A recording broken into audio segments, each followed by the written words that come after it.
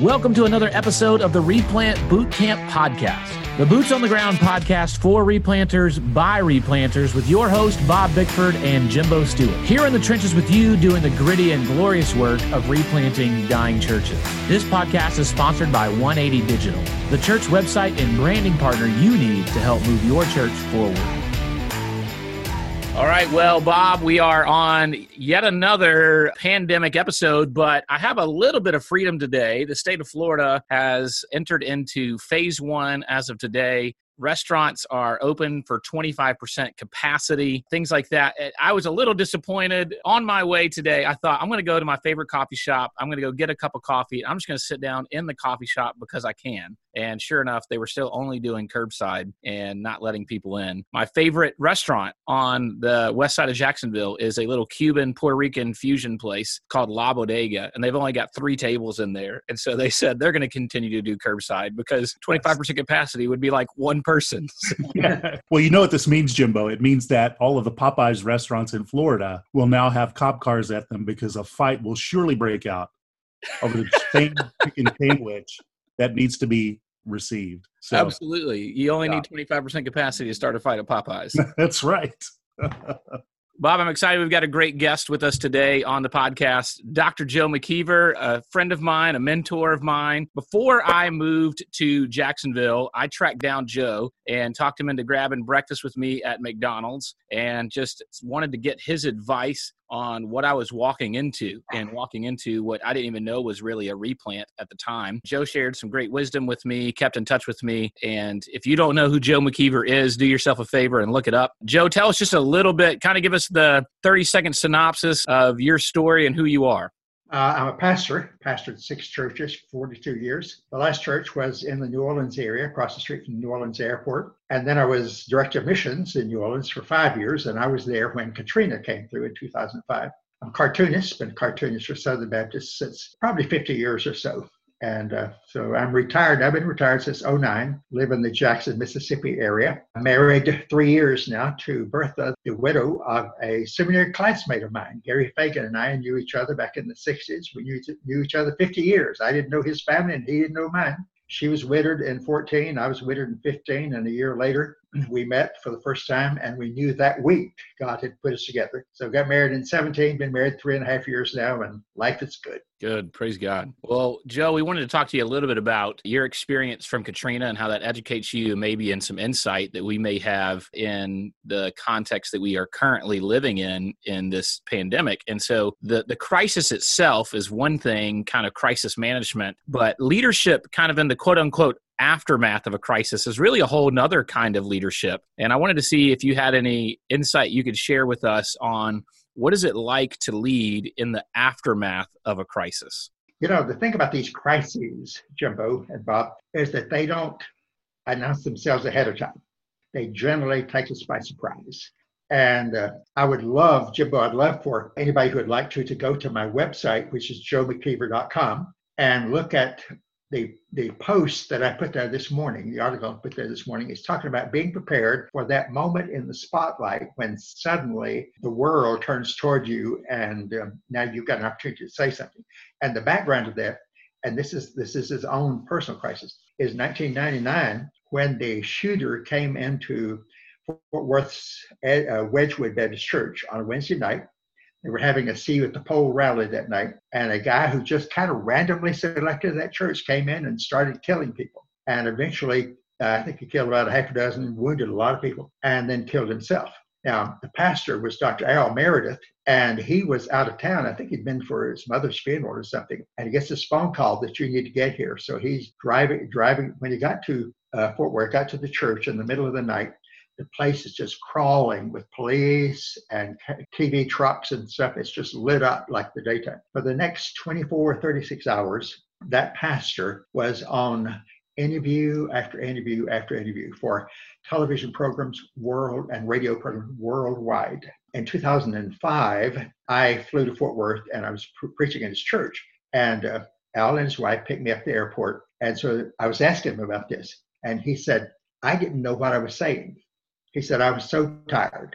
And I said, I did not know him when this happened in 1999, but I said, I sat at home in New Orleans watching you, amazed at the wisdom and the dynamic witness for Christ that was coming through. He said, I had to look back at the tapes later to see what did I say. And of course, it's Matthew chapter 10, where the Lord says that when you're put on trial, don't plan in advance what you're going to say. The Holy Spirit's going to take it from there and he will take over. And so I said in the article today, I said, when did Al Meredith prepare for this? And the answer is that morning when he got up and opened the word and recommitted himself to the Lord. That's when he got prepared for this surprise that the day had in store for him. And that's the way it is for all of us. You never know when the world's going to turn towards you and say, what about this crisis that your church is going through? And you just got to depend on the Lord as to what to say and what to do. Okay, now Jimbo, back to Katrina. I have 500 thoughts, 400 stories. So you're going to have to ask me another question if you want me to jump in on that. Well, Dr. Joe, something that comes to my mind is, obviously none of us are prepared in seminary classes or Bible college classes for a crisis like this. But you talk about the preparation that comes from just a relationship with the Lord. And it's not just that morning, but it's years of cultivating that personal relationship. So as a leader who will face some crisis at some point, what are the key elements of a leader's relationship with the Lord that you would say, man, if you could speak to our pastors, if you could share with the young men that are listening, what do they need to do to cultivate that maturity with the Lord? Bob, one of the first things that I realized after Katrina hit was that my experiences in my last two pastorates had prepared me for this, because both of them had been really tough. I pastored 6 churches. The toughest were the last 2. And I had scars from those 2 pastorates. And now the last church I pastored, the one in New Orleans, I was there 14 years. The first 7 were really the tough years. And then the last 7 were great. But you know what you and I preach, that the Lord does not like to waste suffering. And so I realized that all those battle scars and all those things he put me through helped me to sympathize and empathize with our pastors who are now, they've lost their churches, they've lost their homes, they've lost their community, and they're coming in here saying, what do I do now? And they were crying, and I was able to cry with them. While we're in evacuation, most of us were evacuated from New Orleans for about 4 weeks. And so I was in North Alabama. Dr. David Crosby was pastor of First Baptist Church of New Orleans, and he and I were on the phone. He was in North Louisiana. He said, Joe, we need to try to get our pastors together. Well, that was a great thought. I don't know why it did not occur to me. And so we put out the word on radios and everything like that. And the following Wednesday, we met at First Baptist Church of Jackson, Mississippi, and had about 20 pastors to show up. They came in from Oklahoma and different places. Well, they were hugging on each other and crying and didn't want to leave. And I realized that these guys need each other. And so one of our pastors had a church that was about 15 miles west of the New Orleans airport. He said, guys, our church did not take any damage. Why don't we start meeting at our church? So thereafter, for the next 2 years, we met at First Baptist Church of La Place, Louisiana, every Wednesday from 9 a.m. until noon. And pastors would come. In fact, some of them who didn't have a church or anything like that, they would drive in from Houston, Texas, just to be there at our Wednesday meeting. We'd have 80 and 100 people there. And denominational leaders found out in a heartbeat, if you want to find a pastor in New Orleans, then come to that Wednesday meeting. And one of the best, I heard 2 things about myself I have to tell you during those times. One is, several people said, Joe, you have come to the kingdom for such a time as this. And the other thing is that one of the pastor's wives said, when we're having that meeting, she said, when you walk into the room, I feel like daddy has arrived. I love that. Because, it just it was a matter of trust and everything. But at any rate, that's probably the single best thing we did. We got our pastors together and let them encourage each other and learn from each other. One of the unique things about this crisis versus a hurricane or something like that is there are so many varying polarizing perspectives on what's actually going on and how to handle it. What advice do you have for a local pastor, or even for me, because this is existent in my church, that I've got people who are still very afraid, very nervous about coming back at some point, going out in the world. And then I've got just as many church members that are just angry and don't understand why we're not meeting and haven't been meeting and think this is all just an infringement on our rights. And how do you as a pastor pastor all those different groups of people well leading forward from here? Tell you three things, Jimbo. One, stay on your knees. Spend a lot of time every day talking to the Lord, listening to the Lord, waiting on the Lord. Okay. Secondly, stay informed. So stay up with what's going on here. And whether it's podcasts like this or reading your paper or anything. And the third thing is stay in touch with other pastors. Find out what they are doing. Learn from them, share with them. For example, yesterday morning, Sunday morning, I sat here and watched services from First Baptist Church of Alexandria, Virginia, and Tunbridge Baptist Church in England, down below London. I preached in that church a couple of times about 30-something years ago. It's a great church. And in both cases, the pastors were, of course, they were doing the live streaming, and they were doing some innovative things with media. And I just thought that would be really good. So this morning on Facebook, I put a note there and I said, if I were a pastor doing live stream, looking for ways to be more interactive and everything, I would go and watch the tapes of First Baptist Alexandria and Tunbridge, T-O-N-B-R-I-D-E-G, Tunbridge Baptist Church in the UK, because they're doing some really great stuff. So you learn from each other. I would stay close to my lay leadership in the church.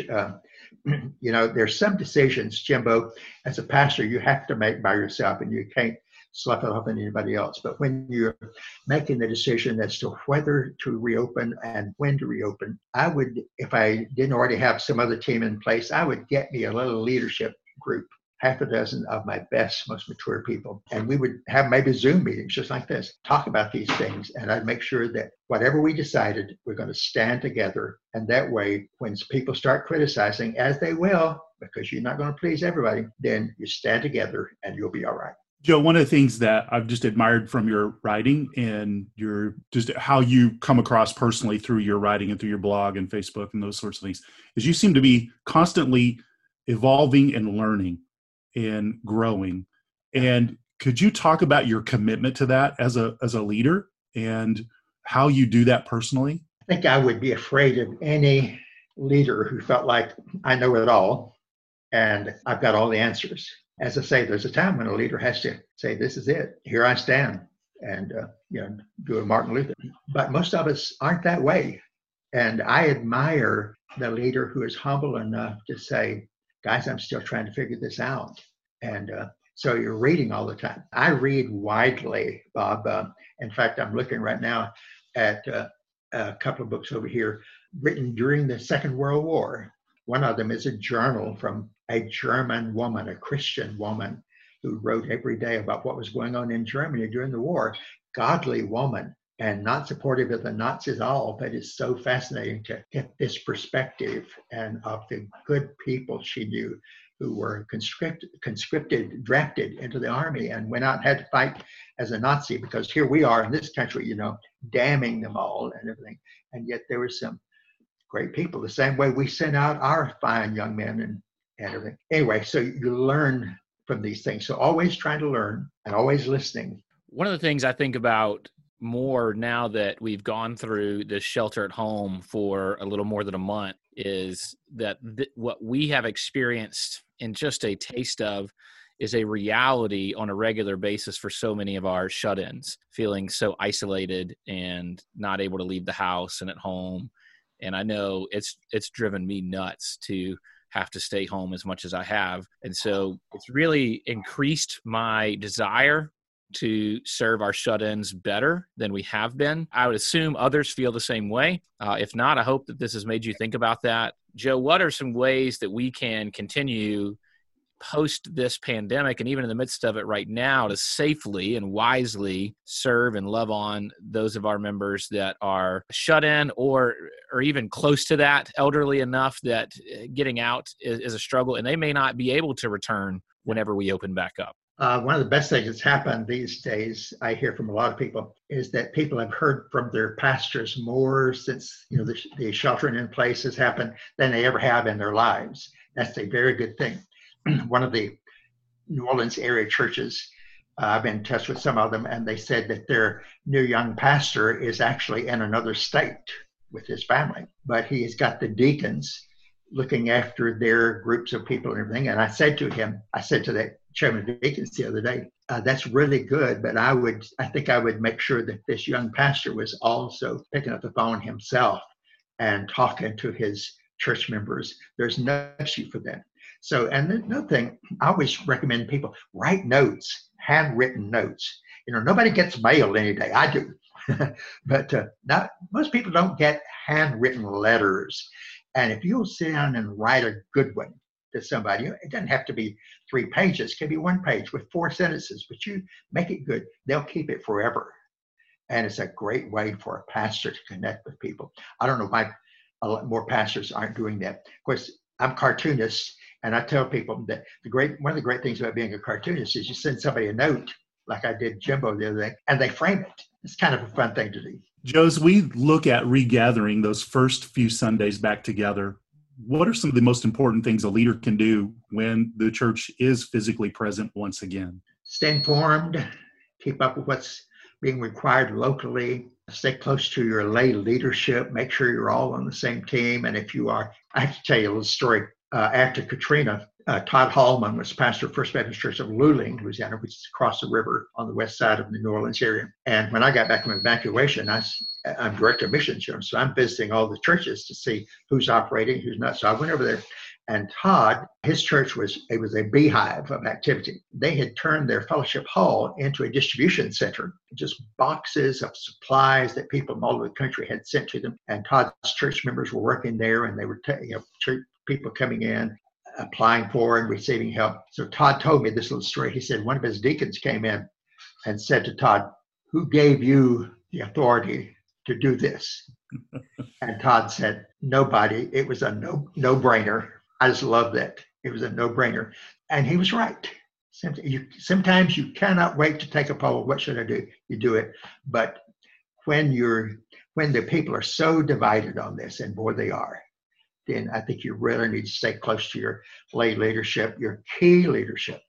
Don't wait until everybody's happy. The recipe for misery as a pastor is try to please everybody. You're not going to do that. You're not going to do that. So you talked about how that was a no-brainer, and one of the good things you've seen come out of this is church members are hearing from their pastors one-on-one, maybe more than they ever were before. What are some other really great things you're seeing come out of this that should continue or grow once we're even regathering?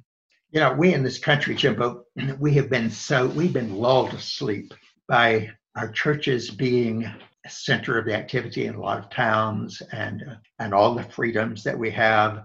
No persecution, no oppression, no negativity. Suddenly we find that we're in the midst of a crisis, and people all over the world are in this crisis. Not just us. We're not just praying for America. We're praying for the world and its leadership. And so I think a lot of people in the world are still looking at America and say, "Welcome to the club, guys. We've been suffering for years, and now you finally get to see what it's like." I always think of Amos saying, "Woe to those who are at ease in Zion." Guys, we have been at ease in Zion. And maybe, just maybe, Jimbo, that's not going to happen anymore. I guarantee you there are going to be changes in how we do church. And what are those changes? I don't really know all the answers, but I'll tell you this. The longer this crisis goes on, the more radical will be the changes. If a crisis were to go away today, then a lot of churches would go right back to business as usual. When we were meeting in when we were meeting in New Orleans for these weekly pastors' meetings, and a lot of our churches were not meeting because they didn't have a neighborhood. And I said to the pastors, when you start back with services, guys, if there's ever a program in your church you wanted to end, well, don't restart it. The hurricane has ended it. But if there's ever a program you have wanted to begin, now's the time to do it. And I regret to say that some went back to business as usual. But for the most part, they didn't. All right, the last question I have for you is, our primary audience is guys in replants or revitalizations, which is going to constitute mostly smaller churches. And many of them are taking a pretty big financial hit Sure. on this. There's definitely a lot of momentum lost here for a lot of guys, especially those that weren't already kind of ready to run online. Some of them have not. And I know many pastors are very concerned about the viability of their congregation on the other side of this. What words would you share with those guys? That's a very legitimate thing. This is not fear. It is not an irrational fear. It is a legitimate concern. I assume most of the guys you're talking about are probably bivocational. They probably have some sort of a job. And so hopefully you'll be able to provide for yourself and your family, either now or later as jobs are reopening. But some of these pastors, I think Jimbo just has to start from scratch, go back to the starting gate and say, okay, I have a friend in Chicago who is right inner city there, and I don't know what they're doing right now. I send him some help occasionally. That's one of the things, by the way, one of the things I encourage people to do. And that is, if you know of somebody who is dependent on offerings for his income and those are down, send him some money. We enjoyed doing that with our check. It came from the government the other day.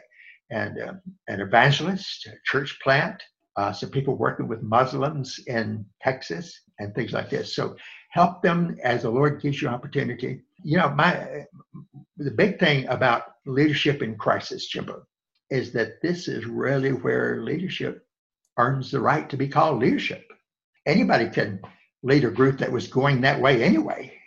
But when the world is coming apart at the seams and you step up and say, this is the way, let's get this done, then you're a leader. I'm going to give you a scripture, Judges chapter 5 and verse 2. This is after Deborah wins the great victory, and Israel over whoever it was, Chaldeans and somebody. And the Song of Deborah is Judges chapter 5 and verse 2 says that the leaders led in Israel and that the people volunteered. Oh, bless the Lord. Well, that's a pretty good arrangement.